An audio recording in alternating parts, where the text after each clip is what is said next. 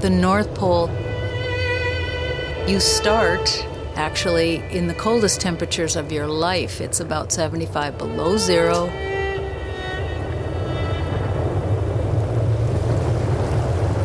Because of all that white, you're overwhelmed by the starkness of both the environment and your fragility in that environment. It's all before you, and it's pretty daunting. But then you see all sorts of colors in the ice.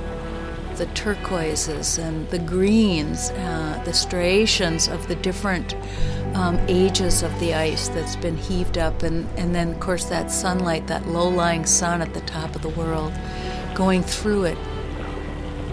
You might have all these ice crystals just sort of dancing on the horizon. It's so extraordinarily beautiful.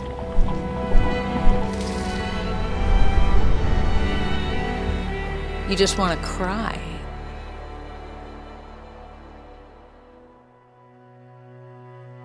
Welcome to The Open Air. This is Jesse Raisler, and you're listening to Open Air Humans, stories of how people have found a happier, healthier, more human life outdoors. Today, an understanding of what it feels like to stand on the very top of the world, from the first woman to ever do it. Polar explorer Ann Bancroft has forged a path that's taken her to both poles, 1,700 miles across Antarctica on skis, and into the classroom of millions of elementary school children. She made history and lit the world on fire in 1986 when she became the first woman to reach the North Pole and give young women a new kind of role model. This episode is brought to you by the Open Air Outpost, a new nature escape with luxury tiny cabin and glamping options just 2 hours northeast of the Twin Cities. It's a place where we've made it easy to put into practice all the wisdom we've learned from the guests on this very show. You can even book unique experiences with some of them as part of your stay. Learn more at openairoutpost.com.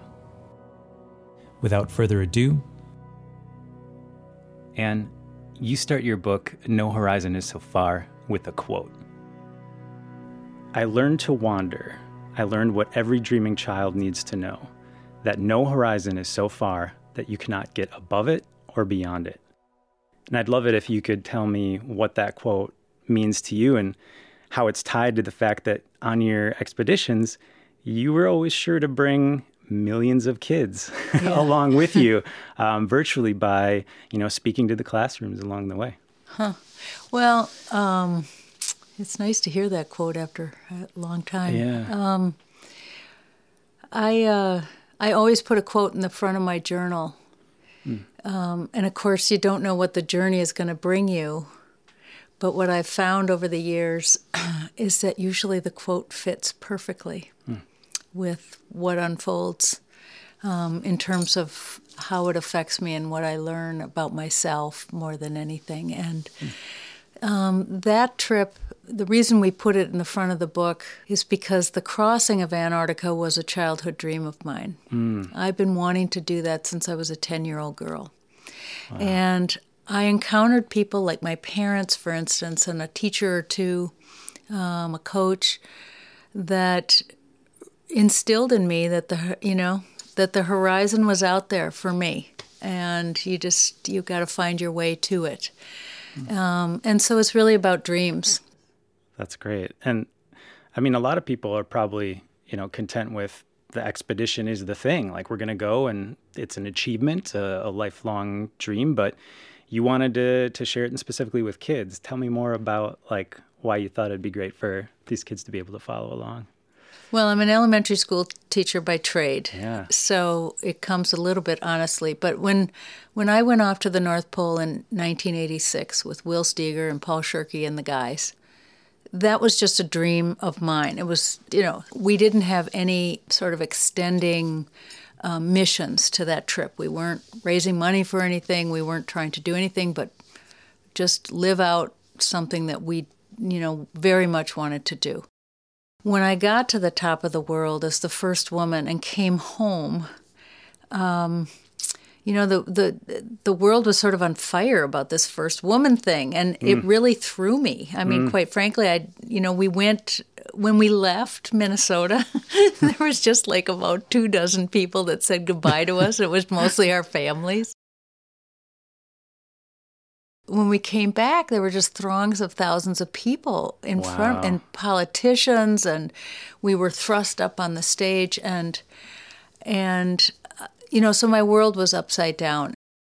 You're just launched into a whole another realm that you didn't really plan on. Yeah. That you're sort of thrown into. And after I settled into it, I realized that I had a new platform that I was standing upon, and I wanted to do something with that. So I sort of made a promise to myself. I said, if you ever do another big public expedition, you need to do something that's bigger than your own personal ambition. You can't. You need your personal ambition. That's a driver.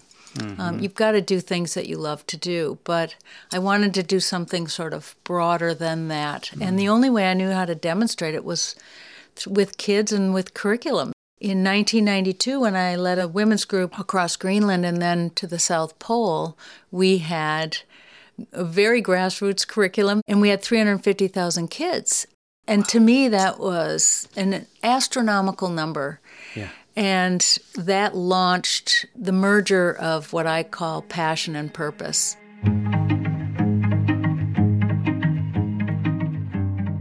My passion for doing these things, both outdoors and educational things, and my purpose is really that driver of bringing kids along with me. And so we've just been doing it ever since. I've kept to the promise, and it's been a fantastic ride. And I think the thing that's so powerful about it is they're a part of my team. I got millions of kids all around the world that come with us in a way that when you stumble and you don't feel like doing it, maybe you think you can't, I sort of look back on my sled and I go, I see metaphorically millions of kids, and I think, I gotta do it. Come on, go get them.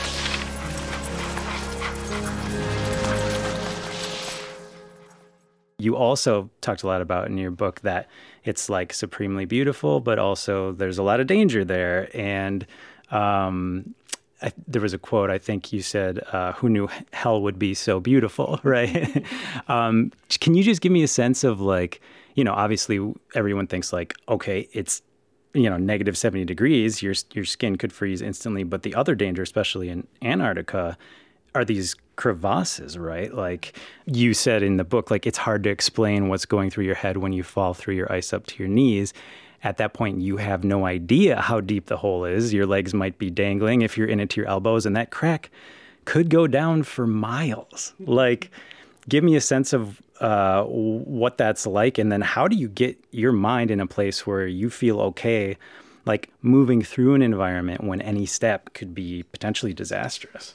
You got to have a good sense of humor, or maybe a sick sense of humor. I don't know. Maybe both. Maybe a little mix. I mean, it's these are environments that are certainly dangerous at any given time. I think the greatest danger actually is the remoteness. It's not sort of the drama of a mishap like a crevasse. And if we went into a deep crevasse, that would have been the end of the whole scene, because we've got a 260-pound sled behind us. It's an anchor. So, and we did have things to try and mediate that, but you work hard not to have those scenarios happen. And we spend an awful lot of time before we leave just visualizing and training and just working out these scenarios, adapting our gear because there's only two of us,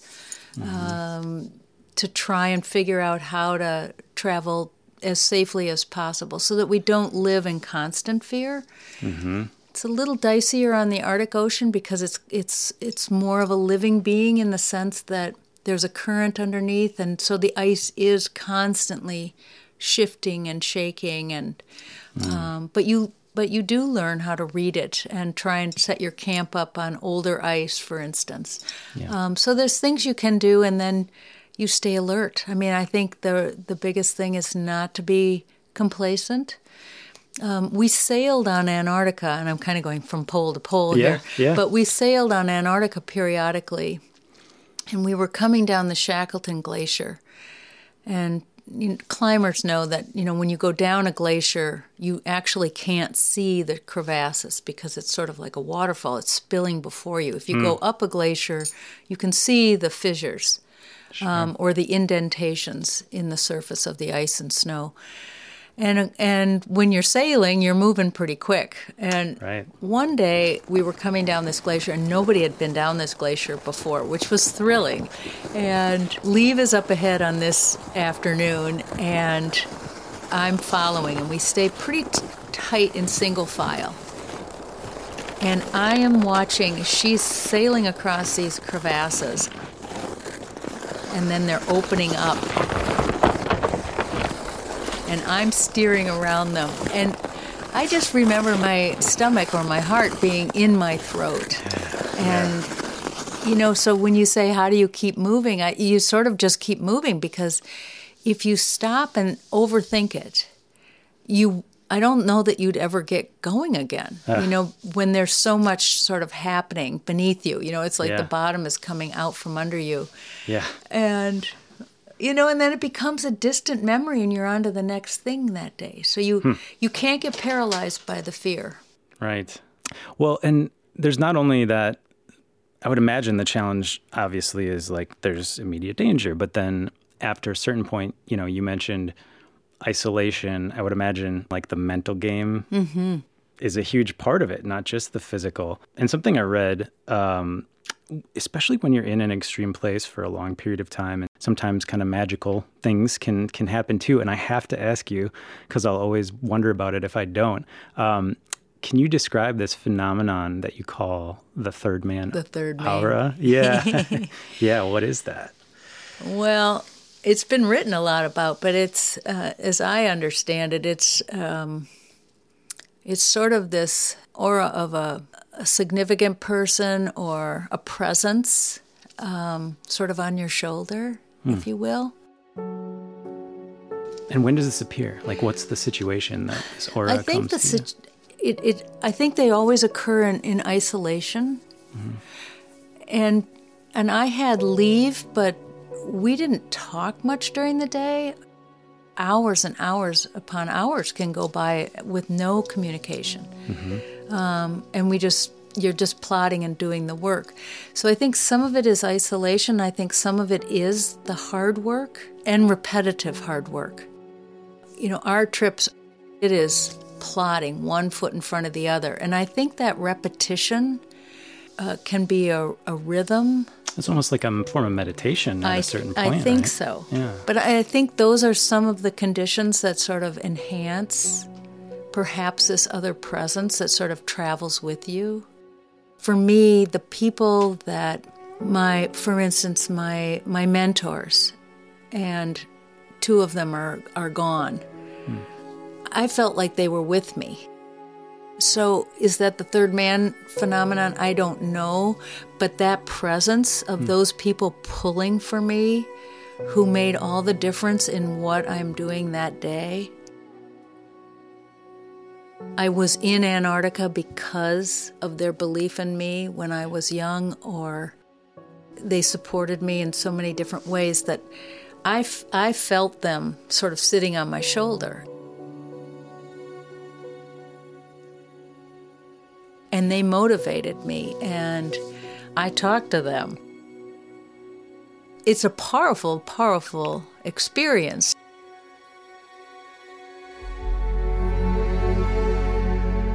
That sense of having others or another with you, like literally with you on your shoulder, helping you, it lightens your load a little bit. The times I really remember, it's like I'm almost on my chin, leaning so forward, trying to make this sled go up. And, it's all I can do to just not go backwards. And that's when I sort of enlist this help. Yeah. So it kind of is almost as if somebody was sort of giving me a shove from the back. It was awesome. Well, I was fascinated by it because, I think some of the most magical and mystical experiences I can remember in my life have happened like out in these wild places where there's a natural phenomenon or something and you're just awestruck, and then things open up in a kind of crazy, sometimes, like spiritual feeling way. Yeah. So I find that really, really interesting. Not everybody is necessarily going to take on a continent like Antarctica or the pole, but I feel like there's a way to approach this in a very accessible way. And you actually, starting when you were 8 years old, started having much more accessible expeditions right in your own backyard, right? Yeah. So I'd love to hear about your very first expedition and what having those types of experiences at home at a young age did for you, and what those types of things can do for all children. Yeah, I think, I'm a big advocate that adventure really is right out the door.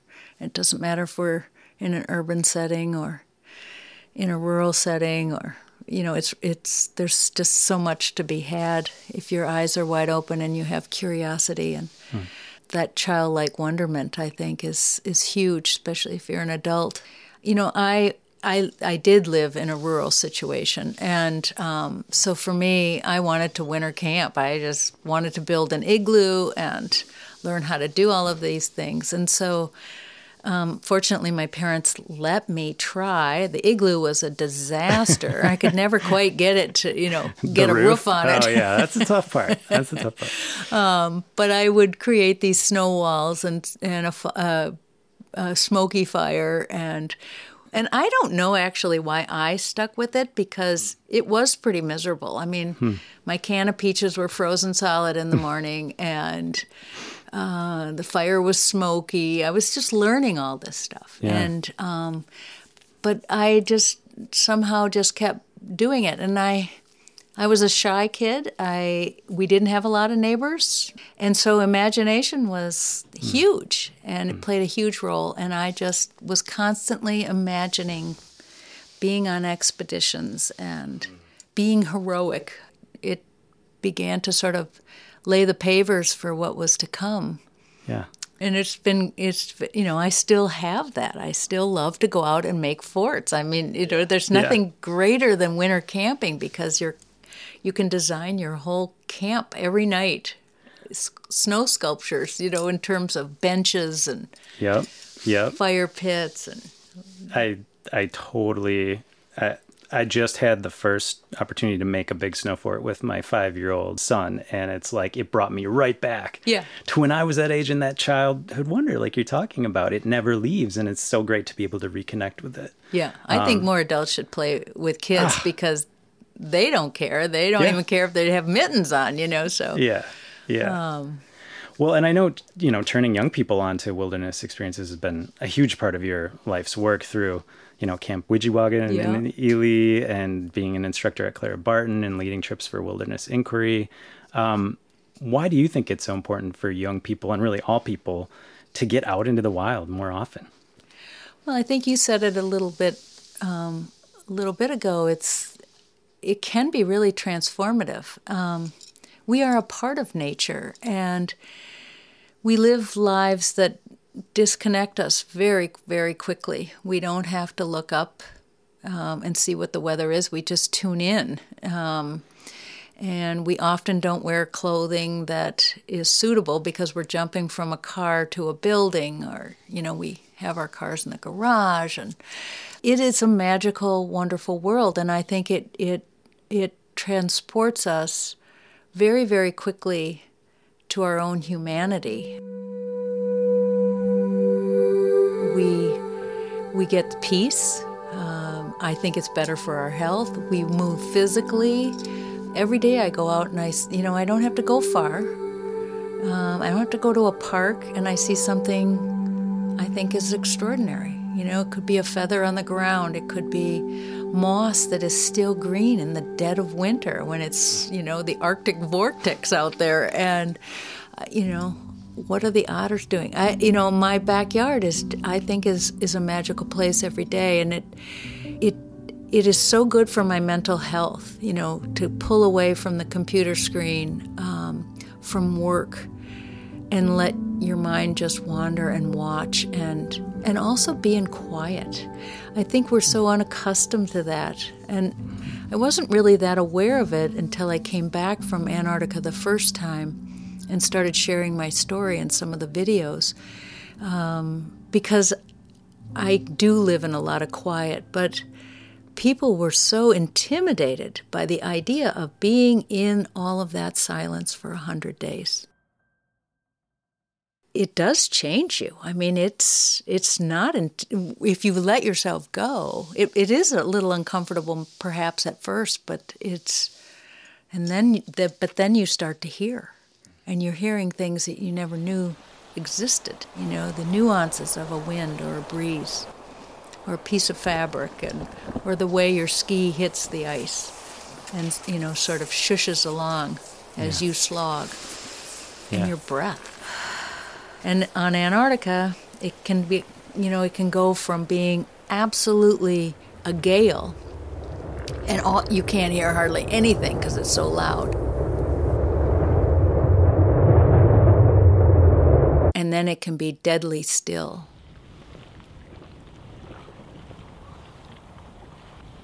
And all you hear is your heartbeat in your throat.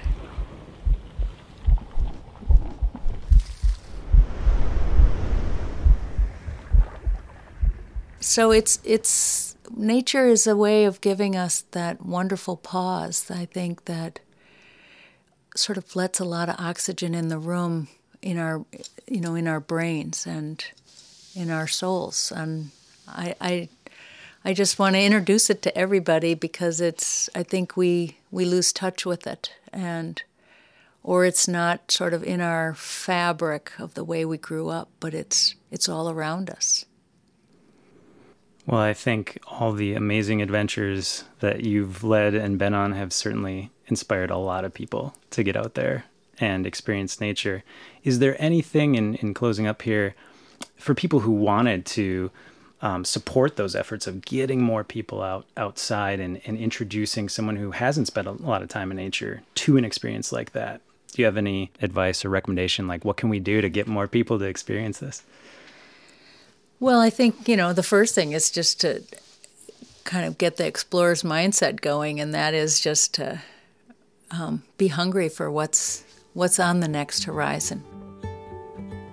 Get out of your comfort zone a little bit. Bundle up, because if you don't eat right and you don't dress right, then, for instance, winter is no fun for anybody, even if you're an explorer. So it's sort of just having that I think that childlike wonderment, or that willingness to step out, go to the art shanties, get outside and just breathe some of that cold air and have some fun and be that kid again. But there are programs if you want to learn some skills. There's the rovers for adults, and you can find people that are sort of curious and interested. There are Y camps that obviously shaped me, and many, many others, thousands and thousands of kids that head out into the wilderness year-round. A wilderness inquiry, they go all over the world all year round, and all different kinds of folks, and most of which have never experienced a wilderness setting. So there's a plethora of entry points and enthusiasts. It's really, I think the biggest thing is the mindset. You've got to be willing to sort of explore a little bit. You don't have to go terribly far, but you just to be curious. And a whole lot of fun can ensue. Be curious, start small, and who knows where you end up. That's right. Well, thank you so much for being here today. Yeah, thanks so much for having me. To learn more about Ann, the work of her foundation, and support their mission of empowering girls to imagine something bigger through grants, mentorship, and ongoing development opportunities, visit annbancroftfoundation.org. Open Air Humans is a production of Credo Nonfiction. See and hear more at credononfiction.com. And we'd love to see and hear from you. As part of Open Air Humans, we're collecting something we call Open Air Diaries. We'd love a simple story from you about a moment you were out in nature and became awestruck. Tell us about a time you experienced something that made you feel a deeper or more profound connection to the world around you. If you'd be so kind to record that story, on your phone is great, and email that audio file to openairhumans@gmail.com. We'll be collecting these and playing one at the end of each episode moving forward. We'd love to hear from you. Thanks for spending your time with us and sharing your life with us out here in the open air.